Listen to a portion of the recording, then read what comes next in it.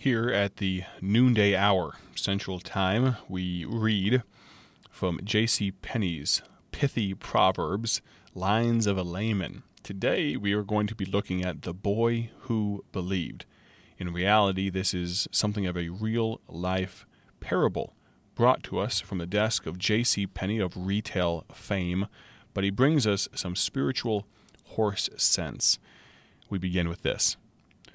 Augusta Johanneck, a 15-year-old boy, went with his parents to settle in Wisconsin in 1909.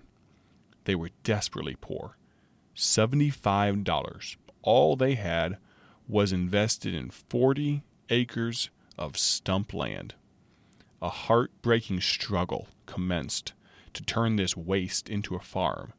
The father, more than 60 years old, Augusta went to work in a labor camp at $1 a day to get enough money to buy food.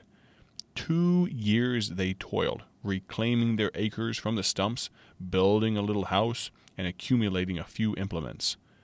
Then, a forest fire swept everything away. Homeless and penniless, they stood on their blackened acres. They started again, at the bottom. Once more they put their little farm in working order. Augusta had become the head of the family by 1912 and had obtained 2 cows. Gradually, a herd was developed. Then disease practically wiped him out. But the boy pressed his lips more tightly together, and once more he suffered disaster, but still he refused to recognize defeat. At last, he seemed on the way to success. Again, he had a herd of fine cows, and for a second time, fire swept over his clearing.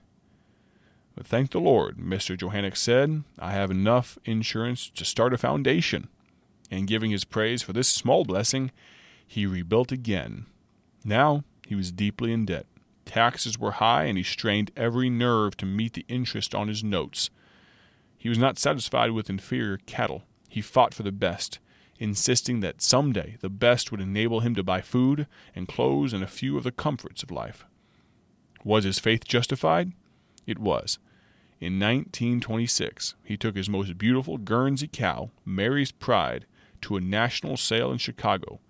He hoped she might sell for $500 and ease the load of his debts. But to his astonishment, the purchase price was more than $2,000. That sum stunned the owner. It meant relief from poverty. It meant that now there could be flour in the barrel of the kitchen and feed in the bin of the stable at the same time. Said Mr. Johanneck, I must admit that I cried, and who can blame him?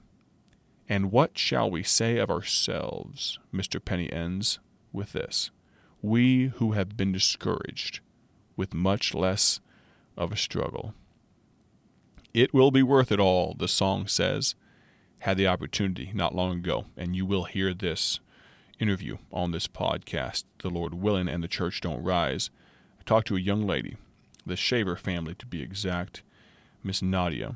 She's dealing with stage 4 cancer and has been for the last year, in chemotherapy right now. My life's struggles pale in comparison. And may I echo Mr. Penney when he asks, and what shall we say of ourselves? We who have been discouraged with much less of a struggle.